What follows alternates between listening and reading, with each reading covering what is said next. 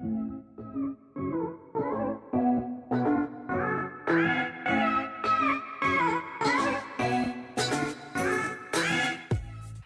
everyone, welcome back to another episode of Don't Be So Dramatic. My name is Rachel and this is the podcast where I talk to different people in the entertainment industry to discover what their job involves and how they got there. For this week's episode, I have with me Michael Sheasby. Michael is an actor currently based in Sydney, but he has had some fabulous opportunities and done some fabulous work in his career so far.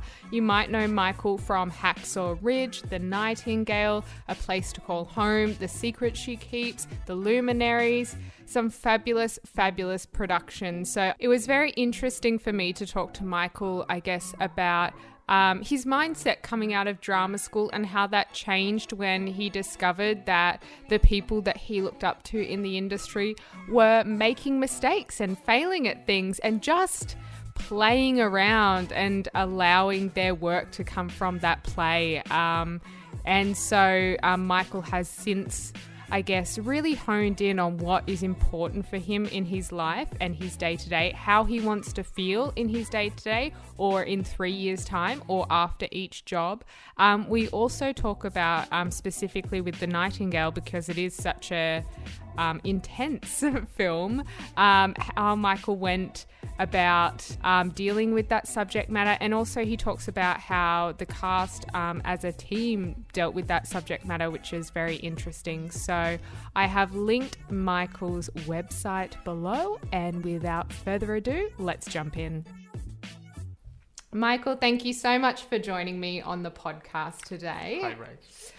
So we're laughing because I was just saying to Michael that he only gets one take at a podcast. There's no multiple takes like in acting when you're acting on screen. But you've done theatre, so you know that it's like one time, I guess, per night though. One shot, one opportunity. Eminem, yeah. Yes, exactly. We all live by Eminem's wise words. Wise raps. This is true. Yes. So you're an actor. You're currently based in Sydney. Yeah. So you were telling me a bit before how you went to drama school straight out of high school. So where did your interest first start in acting and the entertainment industry? I grew up in South Africa in a little agricultural town called Pietermaritzburg or Umgungundlovo. And every day, my school uniform was it was khaki short shorts and a khaki top. It almost looked like a Game Rangers outfit. And I'd come home from school, and I always spent so much time after school just in the garden. There were always, vervet monkeys to chase with my slingshot, and my dad taught me how to make fire before I could read, and my toys were I just preferred pocket knives and making forts and stuff. So I was always kind of just running around the garden playing dress ups and having little pretend adventures outside. And I think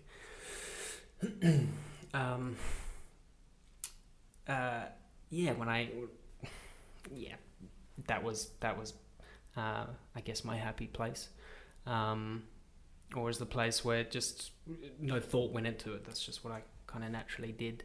And then, I remember Sunday mornings I'd run into my parents' room and the family would, all kind of be hopped up in the bed, and I used to just love showing off and doing Mr. Bean and stuff. Mr. Bean, my number one influence in life. And then, we immigrated as a family to Sydney, Australia in 2001. I was about 11, 12. And I think, at that age, I think jumping into a new high school or school, rather than a class of 20 kids to a class of 360 kids, I think it's definitely when I went into my shell a bit. I just noticed myself becoming very, very quiet and very kind of, looking around at what I should do and how should I behave and who should I hang out with and who should I speak to and who should I not speak to. And then we had when I was finally 14, 15, we were allowed to take drama class. And I knew I was going to do that because as a kid, I was always like the lead, soprano number one back in South Africa. So I was like, oh, I'll definitely take drama. That'll be fun. And I was just incredibly lucky. I had Damien Ryan as my high school teacher. And Damien Ryan, I mean, he's gone on to, do amazing things with Sport for Joe Theatre and Bell Shakespeare. And he is absolutely a genius. He is a genius. What he is able to do with Shakespeare, the way that he is able to articulate Shakespeare's the meanings and themes behind his work, and what is he actually saying with this line, and being able to convey that to a bunch of 14-year-old kids, like he was unreal. He was unreal. And he gave me a monologue. It was Romeo and Juliet. It was Romeo looking up at it was the balcony, butt soft. And I just remember going home and just working on it. And suddenly Shakespeare just became this thing that I loved. And I wasn't very interested in any other subject or topics at school, and I found it very hard to do any work or put any effort into things that I wasn't excited or energized by. And watching, I think maybe it was because it's one of those things. It was like that teacher at that time at that place encouraged me, and I just felt like I could speak.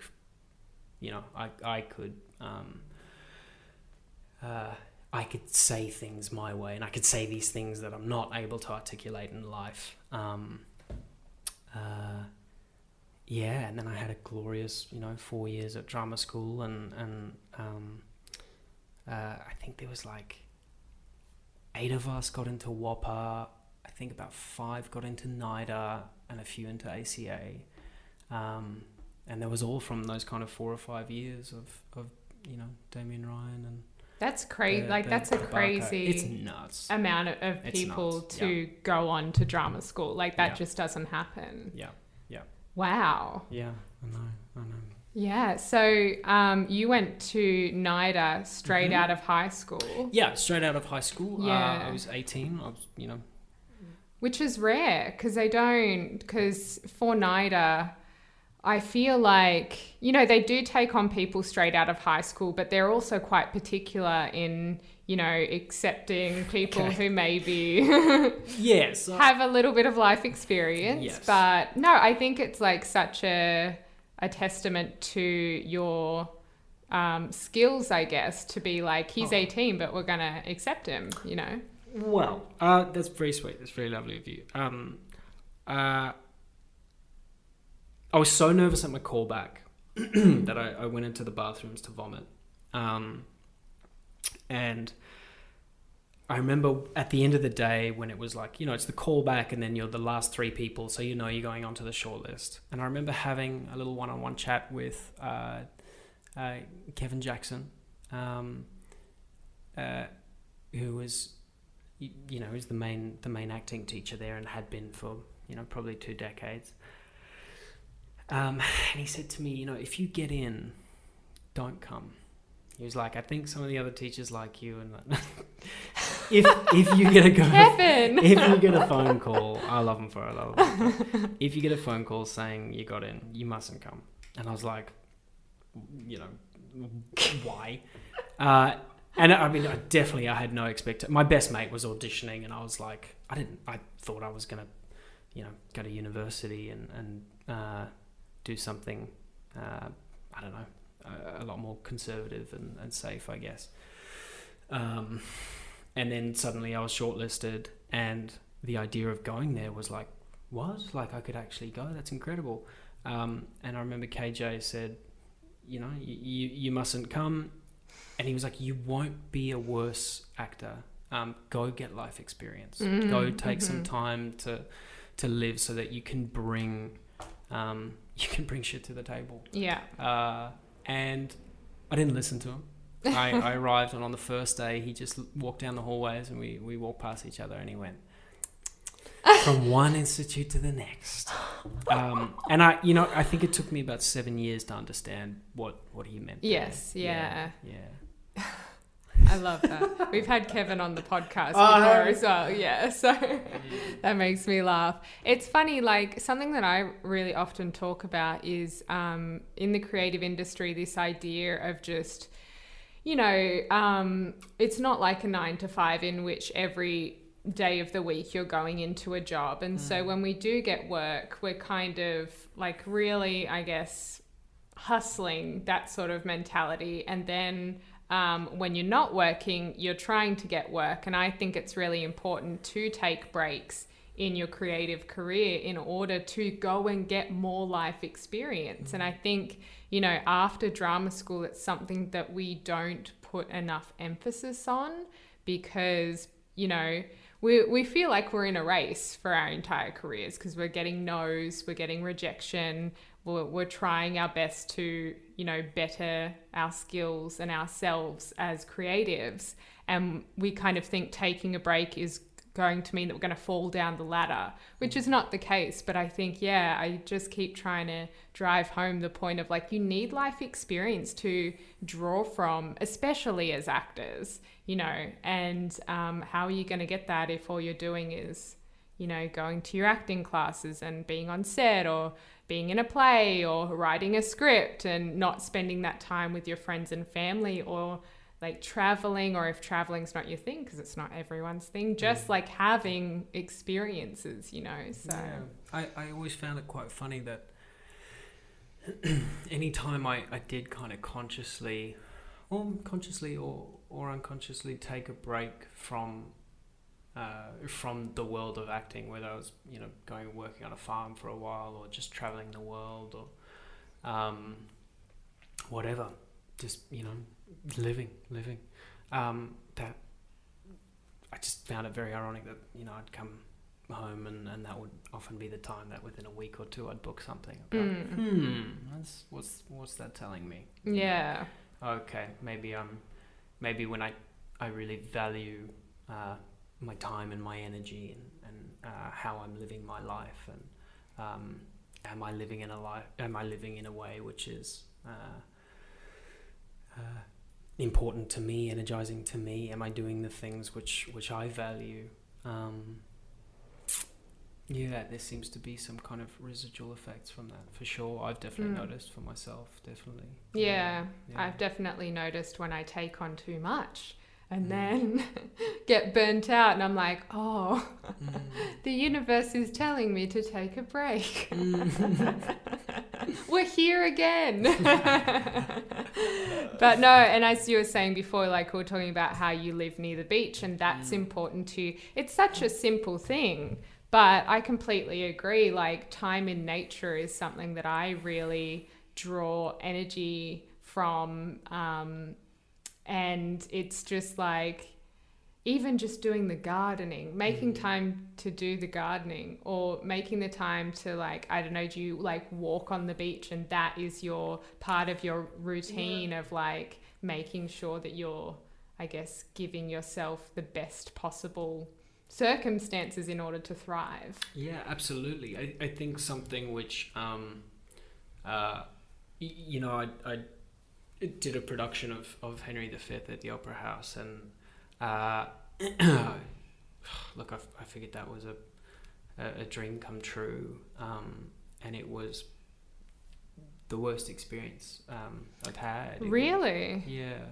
And I, after that, I better preface that by just saying that it was completely on me. I was surrounded by the most amazing people and setup and scenario, and it was on me. It was because I was trying to please everyone else. Right. Okay. But after that, I had a friend who, she's got this beautiful cabin overlooking Nowra on Browns Mountains, like this big solar powered glass cabin. And I went and spent 2 weeks there. And I remember doing this little exercise because I was, you know, I'd taken a hit and I was pretty low. And I remember just writing down everything that I was doing with my time on the week. And, you know, how much social media am I looking at? And, you know, how much time am I spending on whatever, exercise, watching TV. And then just giving it a little rating next to it of, you know, each thing of how energizing it was or how de-energizing it was.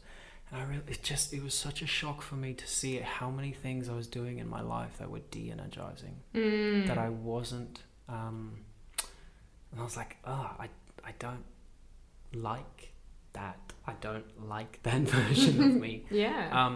And I, you know, that was the night this was 2014, I just deleted all my social media. And it was like, I found it so bizarre because I just remember it as like the loneliest night of my life. And I was like, all I've done is delete the accounts. Like I'll probably, you know, re-download it that was my thing. I was like, I'll just do it for a week. Okay. And I was just paralyzed with like this just sense of loneliness, or like I'm missing out on life. And then I spent this beautiful week in the mountains taking care of a Great Dane and listening to guinea fowl. And a week later, it was like, why the hell would I download that stuff again? Yeah. So yeah. That's super interesting. And it's such a, we just don't know the effects that social media is going to have on society. We haven't lived through the aftermath of that.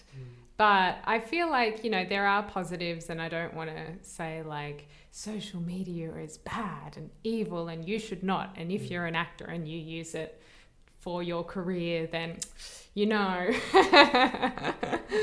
But I completely understand. And even just shutting off for a week, you know, not even having to delete them fully. Like, obviously for you that really worked for you, but sometimes for me I'm like airplane mode, that is all I need. Uncontactable. Best way to get murdered. But no, I that's really interesting that was kind of a turning point for you. Yeah. Well, I think coming back to the, you know, waking up and jumping in the rock pool, I think I really just wanted to, and it's something that I still do every year, you know, is write down, okay, well, what was the most, you know, de-energizing stuff of last year, and what was the most energizing stuff?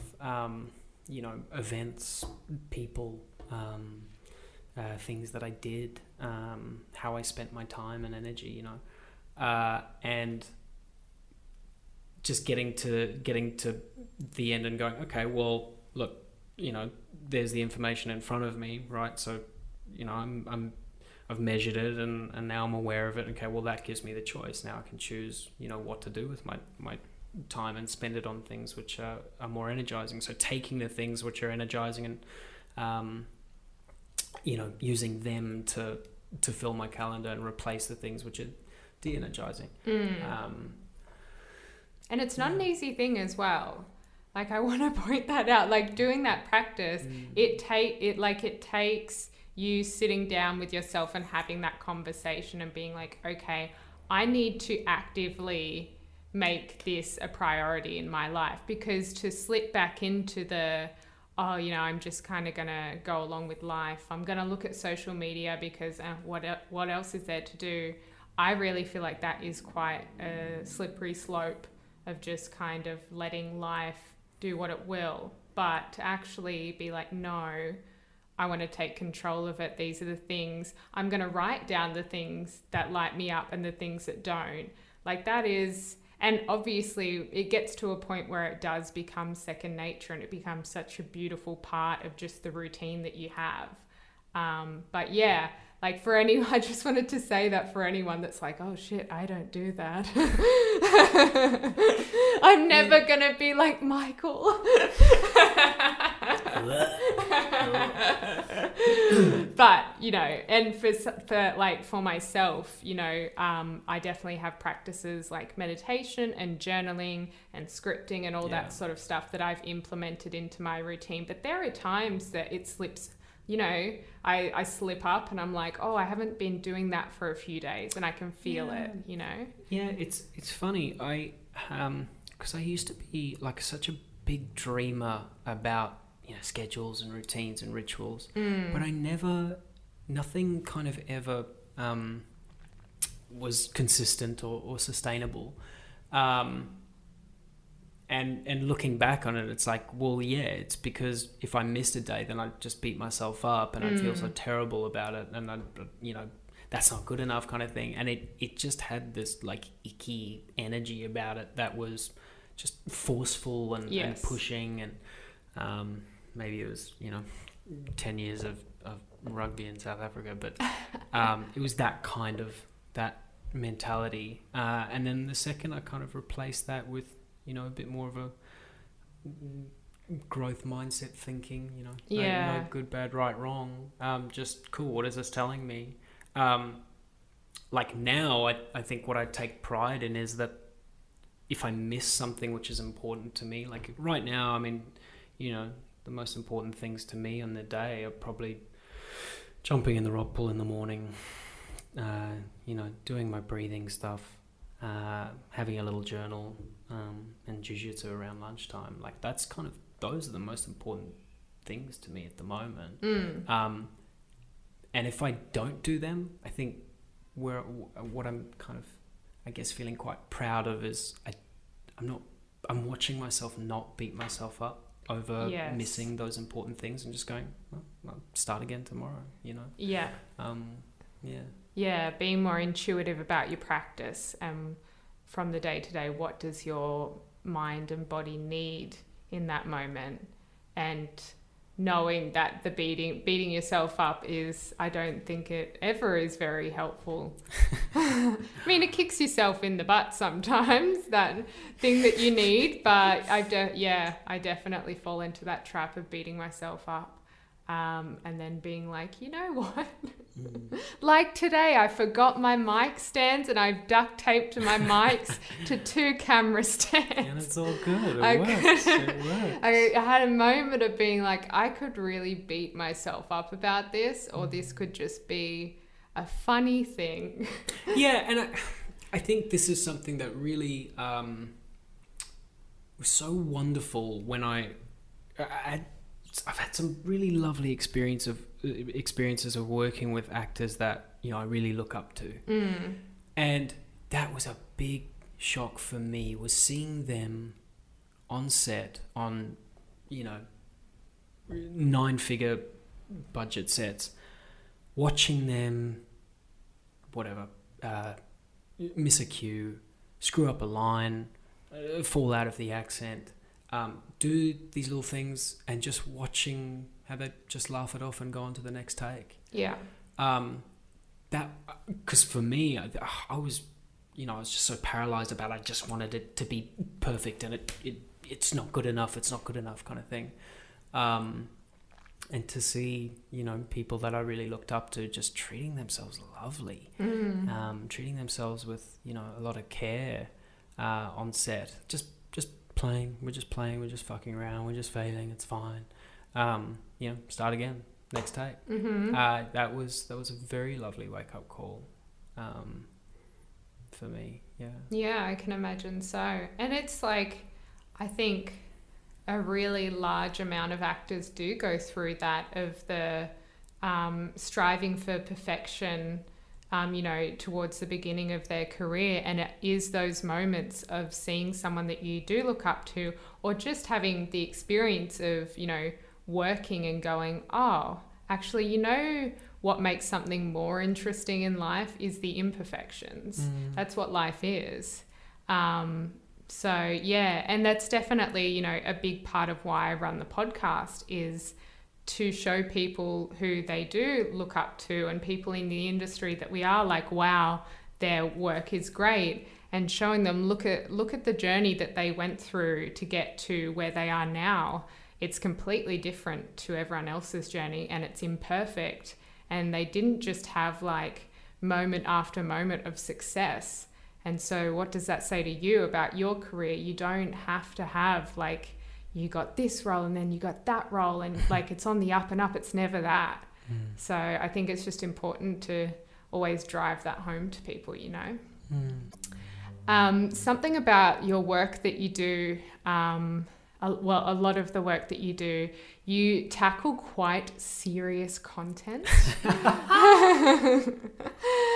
which is amazing. I mean, stuff like, you know, The Nightingale and Hacksaw Ridge even. I wondered how you kind of approached looking after yourself as well whilst doing those roles.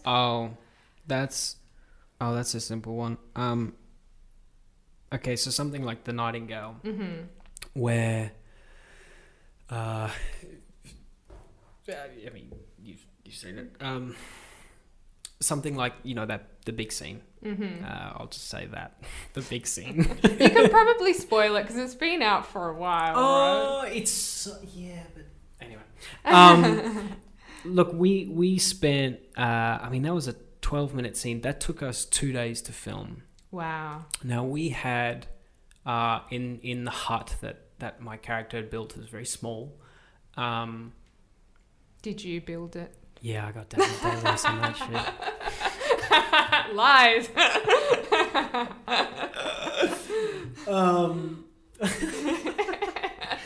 You should say that in interviews. I should. I actually built the hut on set. Yeah. I went real like method and built a hut. They got us out. They put me out 6 months early. I was a freaking hairy man doing that.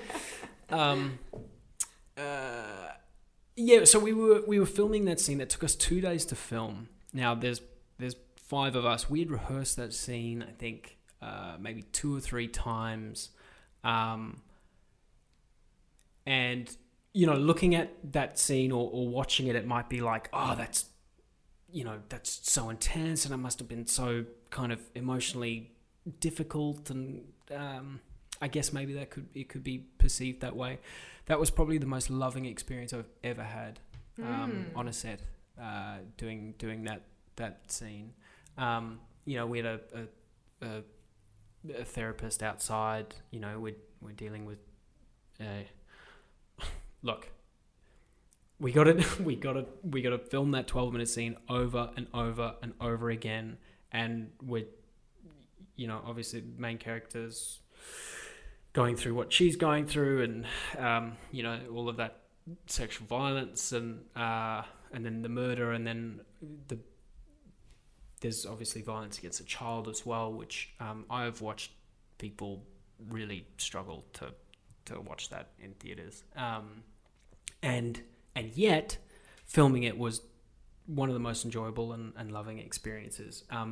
Because in the morning, you know, we knew what we were about to do, and so we would hold hands and stand in a circle with Jen, and you know, we'd all check in, and we just knew that because of the size of the material and what we were about to do for the next, you know, 12, 14 hours, whatever it was, we just knew we had to take care of each other.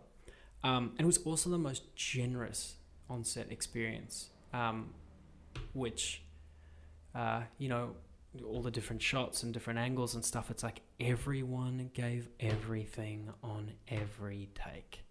And that was very special. Yeah, it was very special. Yeah. So, I mean, we finished that, and we were all like giggling at the end of those 2 days. We were just so happy. You know, we were freaking exhausted, but I think we all knew that it was a big moment in a big.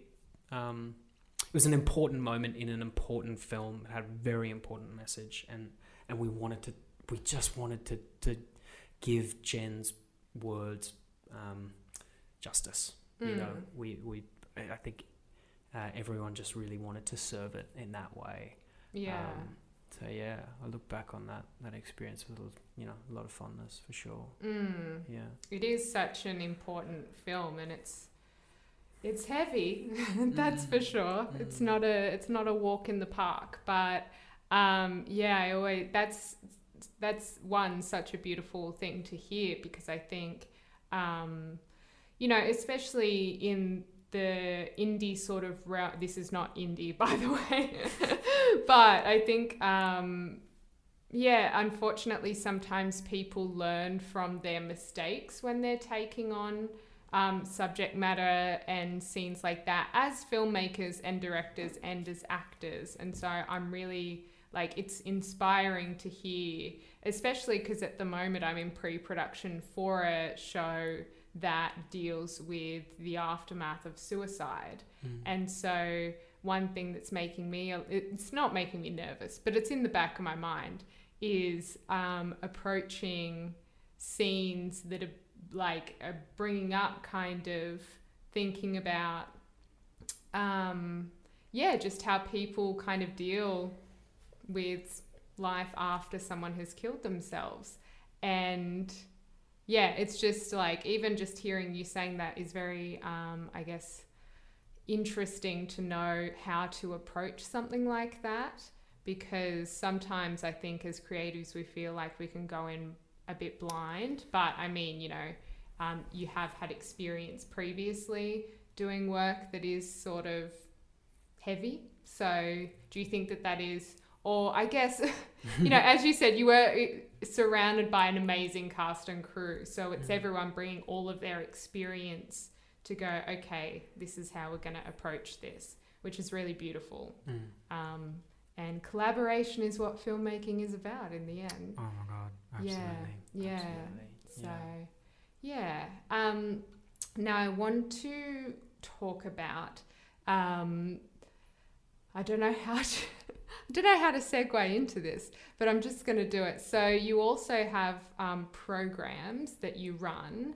We're not calling them programs. Michael's that really is the opposite. No. Okay. Well, maybe I'll let you explain what they are, how you came about forming them, what they are to you, and yeah. Yeah. Look, oh God. I think after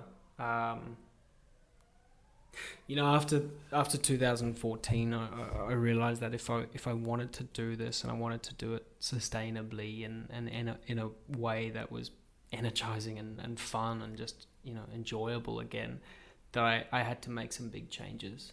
And I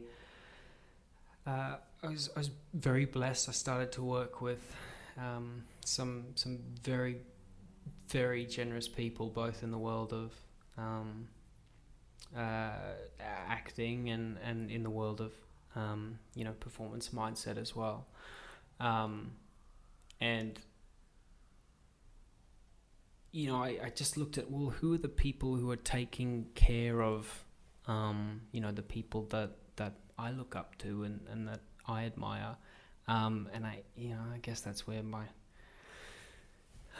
where I started to invest my time and energy and money, and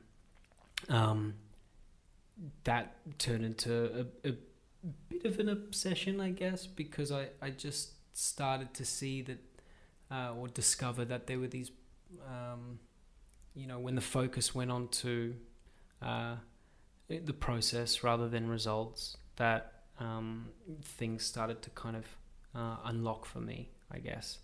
And then, I started to make some changes and things started to flow, and I think just, some people around me started to notice and I guess reach out, and that's been a very lovely part of I guess the last kind of 5 years for me, is that if I'm not on set giving my own performance, and I really love I guess helping other performers, whether artists or athletes, but anyone that just has that moment of like, I just really want to give the work that I know that I can, but there's just kind of things which they feel are preventing that. I love that. And what we were talking about before we started recording, about acting teaching or acting coaching. I've just never been interested in telling anyone what they should or shouldn't do, because I found the people who helped me the most, and the people who take care of the Oscar-winning actors, like, they would never tell me what to do. They would ask and they would listen, and then maybe just a little nudge here and there, and give guidance when it was required. Almost always 3/4 of an answer rather than an answer and a half. As in, I hated when people stole the lesson from me. I loved. There's nothing like it, in acting and jiu-jitsu and all the things that I love doing. It's like I love learning the lesson for myself. I love earning it. I love eating it. I think when I looked at particularly how to have what really fascinated me about having a career, I guess, was that what's a career? It's just you're just zooming out and looking at all the stuff you've done, I guess. But I felt like there was no systematic approach. And that's something that jiu-jitsu actually really gave me, which you know all about this.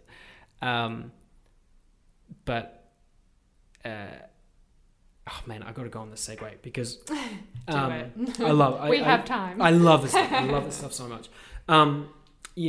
Up until 91, 92, for thousands of years, people were able to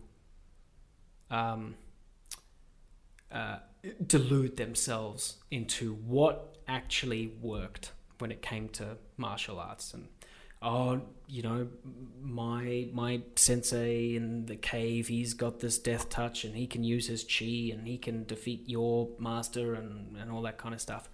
And then it came to 1992 and they started putting people in the ring and going, okay, well, why don't we just take a boxer and put them with a sumo wrestler, or take a Muay Thai kickboxer and put them with a jiu-jitsu black belt, or karate versus judo, or whatever. And jiu-jitsu won. Jiu-jitsu won. It was so... But, I just find that mind-boggling, that for thousands of years, people are able to just kind of talk about what would work and argue about what would work, and then finally they just started going, well, let's just see. Let's just prove it. Yeah. What works.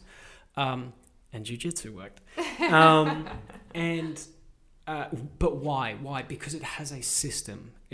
There is a systematic approach where you do 1, 2, 3, 4... and if that doesn't work, then you just start again and you go 1, 2, 3, 4, 1, 2, 3, 4. And that really excited me. And because I could see that there's nothing like that in the acting world. It's not, there's all the systems of how to break down a scene, but in terms of having, zooming out, looking at it holistically, that's where I started to kind of focus my energy of, what are the important parts that make up, one's career? What are the areas that are worth focusing on, that are important, rather than not knowing where to focus my time and energy. Having places to go, let me look at this, let me look at that, let me take this step. Okay, cool, that's not working. All right, maybe I need to go to this step instead. Mm-hmm. That's what really excited me. So I love watching people build their own processes. Yes. And that's what I love doing. I love facilitating that. Because I think I'm just continually amazed at how people are able to, that they have the freaking answer.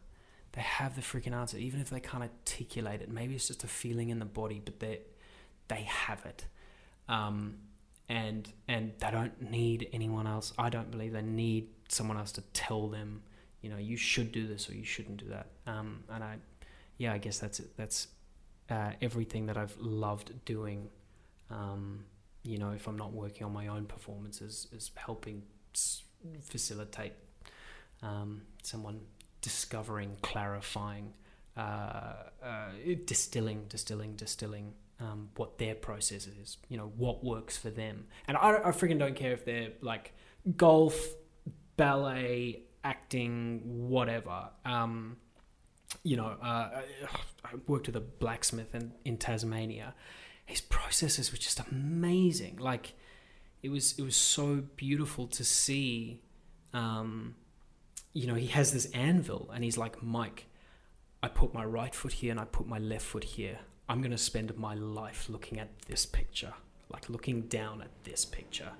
So how can I do that in a way which is energizing, which is, in line with his values? And I love that stuff so much. Yeah.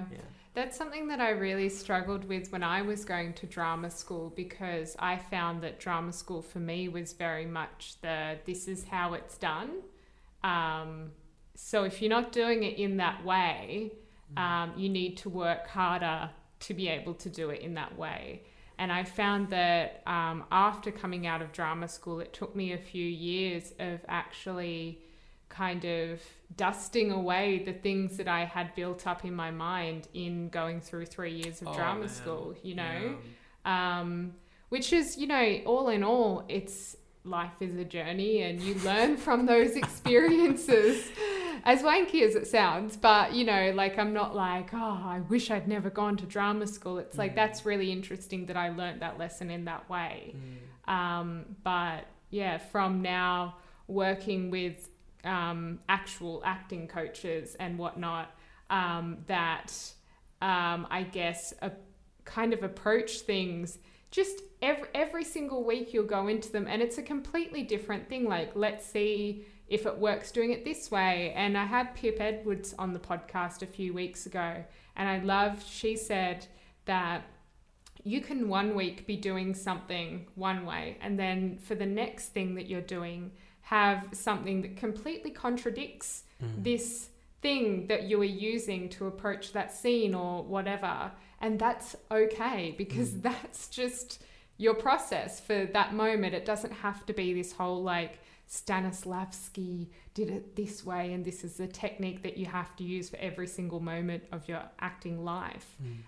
So that's really interesting to me. Yeah, I walked out of drama school with a list of about 200 boxes, and it was like 2 A4 sheets, like 8 font, and there was all these things to tick off. And then that first year, I think I had like three jobs straight out of drama school, and I would get to like, it frustrated me so much, because I had this list and I was like, that's what I should do. That's what I have to do if I want to be a great actor. That's everything that I've learned for drama school, and that's what I have to do in order to, be good and serve the work and etc.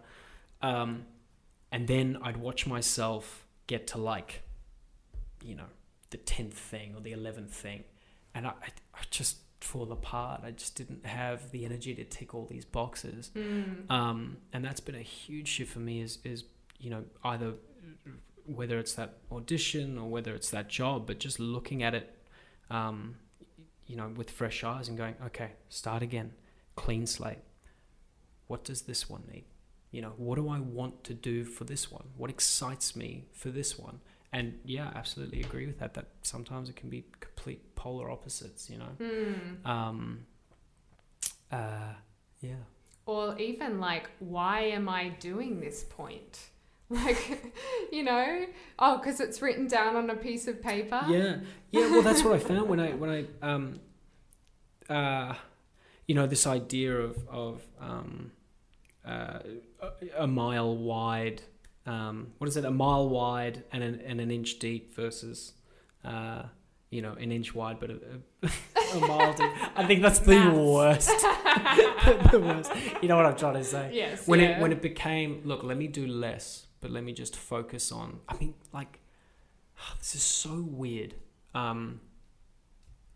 But when I look back on Nightingale, I feel like that's the least I've ever worked. Because... And even though, like, I was waking up in the middle of the night to work with Elizabeth Kemp via Skype so that I could get 2 more hours of sleep, so that I could, get up and do the scene that day and spend 12 hours at set, so I could come home, so I could have food, have a nap, wake up, have a shower, do my voice at 1 a.m. in the morning so I could work with Elizabeth again. That was my kind of cycle on that gig. But, when I... Man, yes, I was spending a lot of time and energy, but that was like the least things that I've ever worked on. It was like, great, I need to learn the Irish language, right? There's a lot of kind of guttural stuff. I need to know certain important things about, the scene or the script or whatever. But there might have been like 6 or 7 things that I was like, I really need to tick that box in order for me to give what I want to give on this. Very, very few things. And yet, on the flip side, 6 months later, and it's probably the proudest I've felt, or certainly the most energized I've felt leaving a job. Even though you were doing those crazy hours, waking up in the middle of the night. Yeah. Elizabeth was working with Bradley Cooper and Lady Gaga at that time.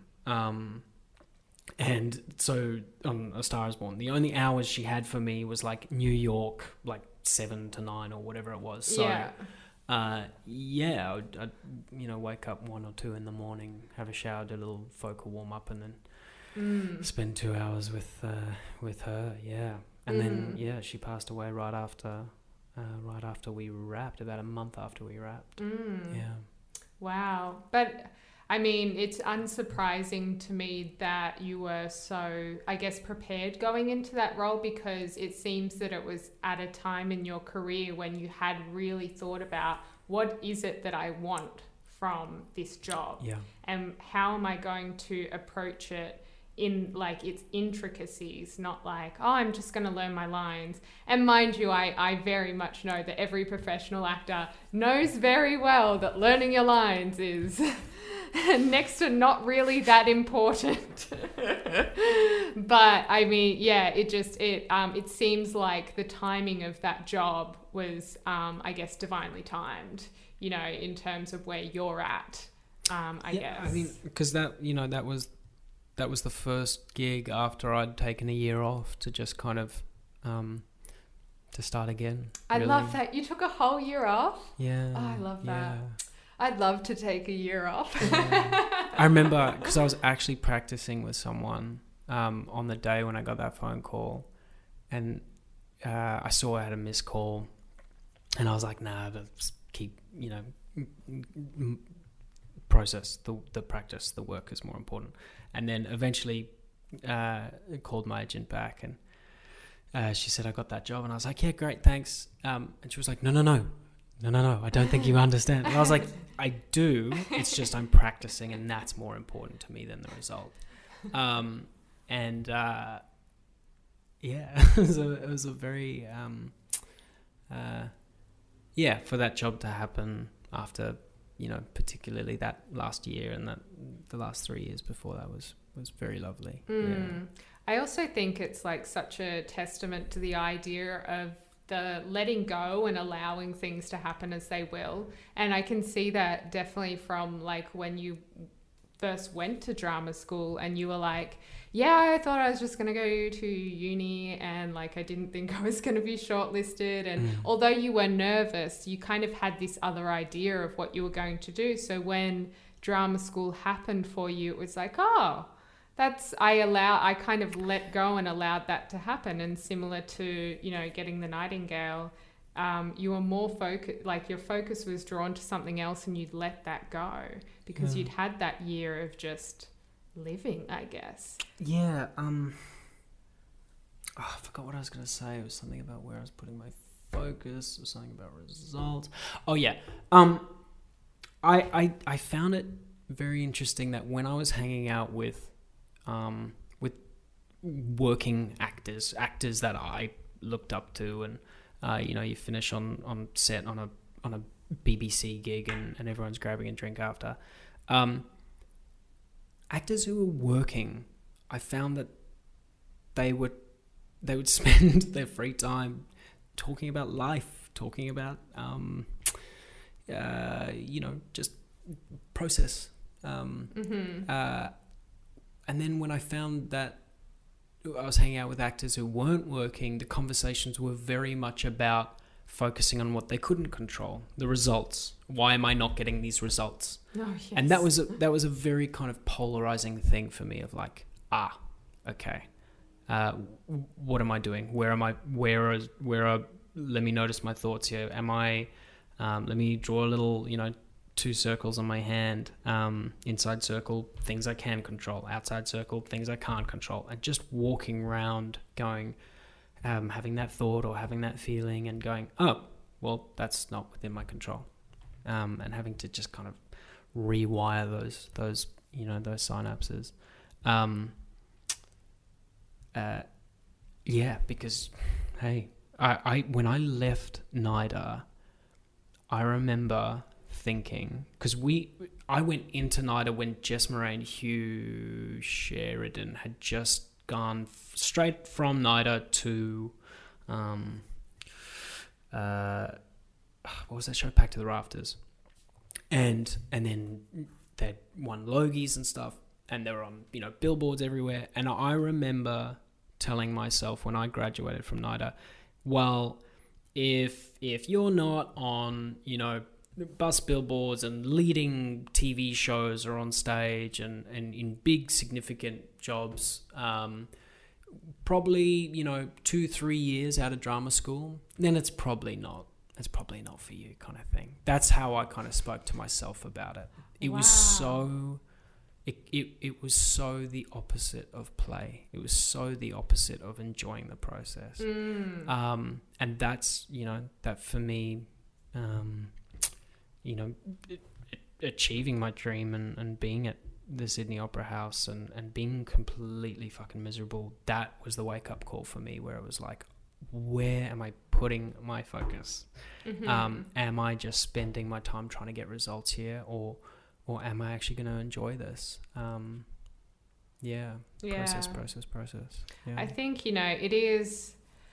it's easier said than done because we do have so many steps that we need to take in our careers in order to, put the things in place to allow things to come in. And a really good example is like when you're looking for an agent, you do need to send those emails off, and you do need to send your little show reel and your headshots and all that.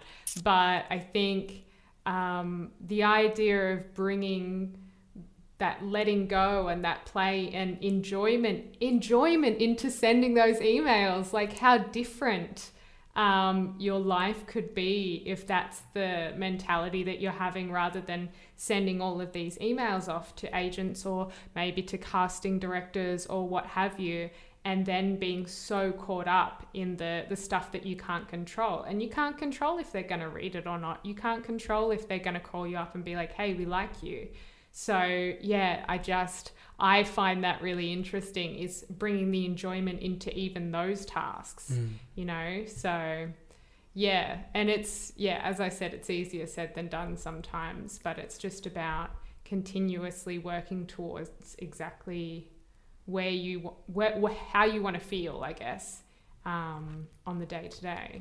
That is a bloody good question. How do I want to feel? How do I want to feel waking up in 3 years' time, in 5 years' time? This is, Stephen Covey's beautiful, beautiful book, 7 Habits of Highly Successful People. Start with the end. How do I want to feel when I leave set? How do I want to feel when I leave that audition? How do I want to feel in waking up in 3 years' time? And starting with that, and then working backwards and just building a process that will, let me try something. What do I think would get me to that feeling? Maybe doing things my way. Okay, what is my way? Oh, well, maybe I'll do this rather than doing these things that I think I should do or feel like I should do. I'm gonna maybe do what I want. Yeah. And then just testing, distilling, reviewing, debriefing. Yeah. Start again. Yeah. Stuffing up is never going to ruin an entire lifetime of work. I think that's what we've got to remember. Yeah. And in saying that doing it again and again and again, you've got the time, you've got the space. Yeah, now I love having a shitty audition or a shitty take or something, because it provides that lovely moment for me of just that reminder of how I guess for me that's been a big journey for me is going from beating myself up about results to just going, it's just a giant experiment. I'm just playing here. Yeah. Well, Michael, thank you so much for coming on the podcast. We've talked for a while now. I will link your website below. Is there anything else that you want to plug before we wrap up? No. Great. Well, thank you again for being here, and we will talk to you soon. No, thank you for having me. Thank you.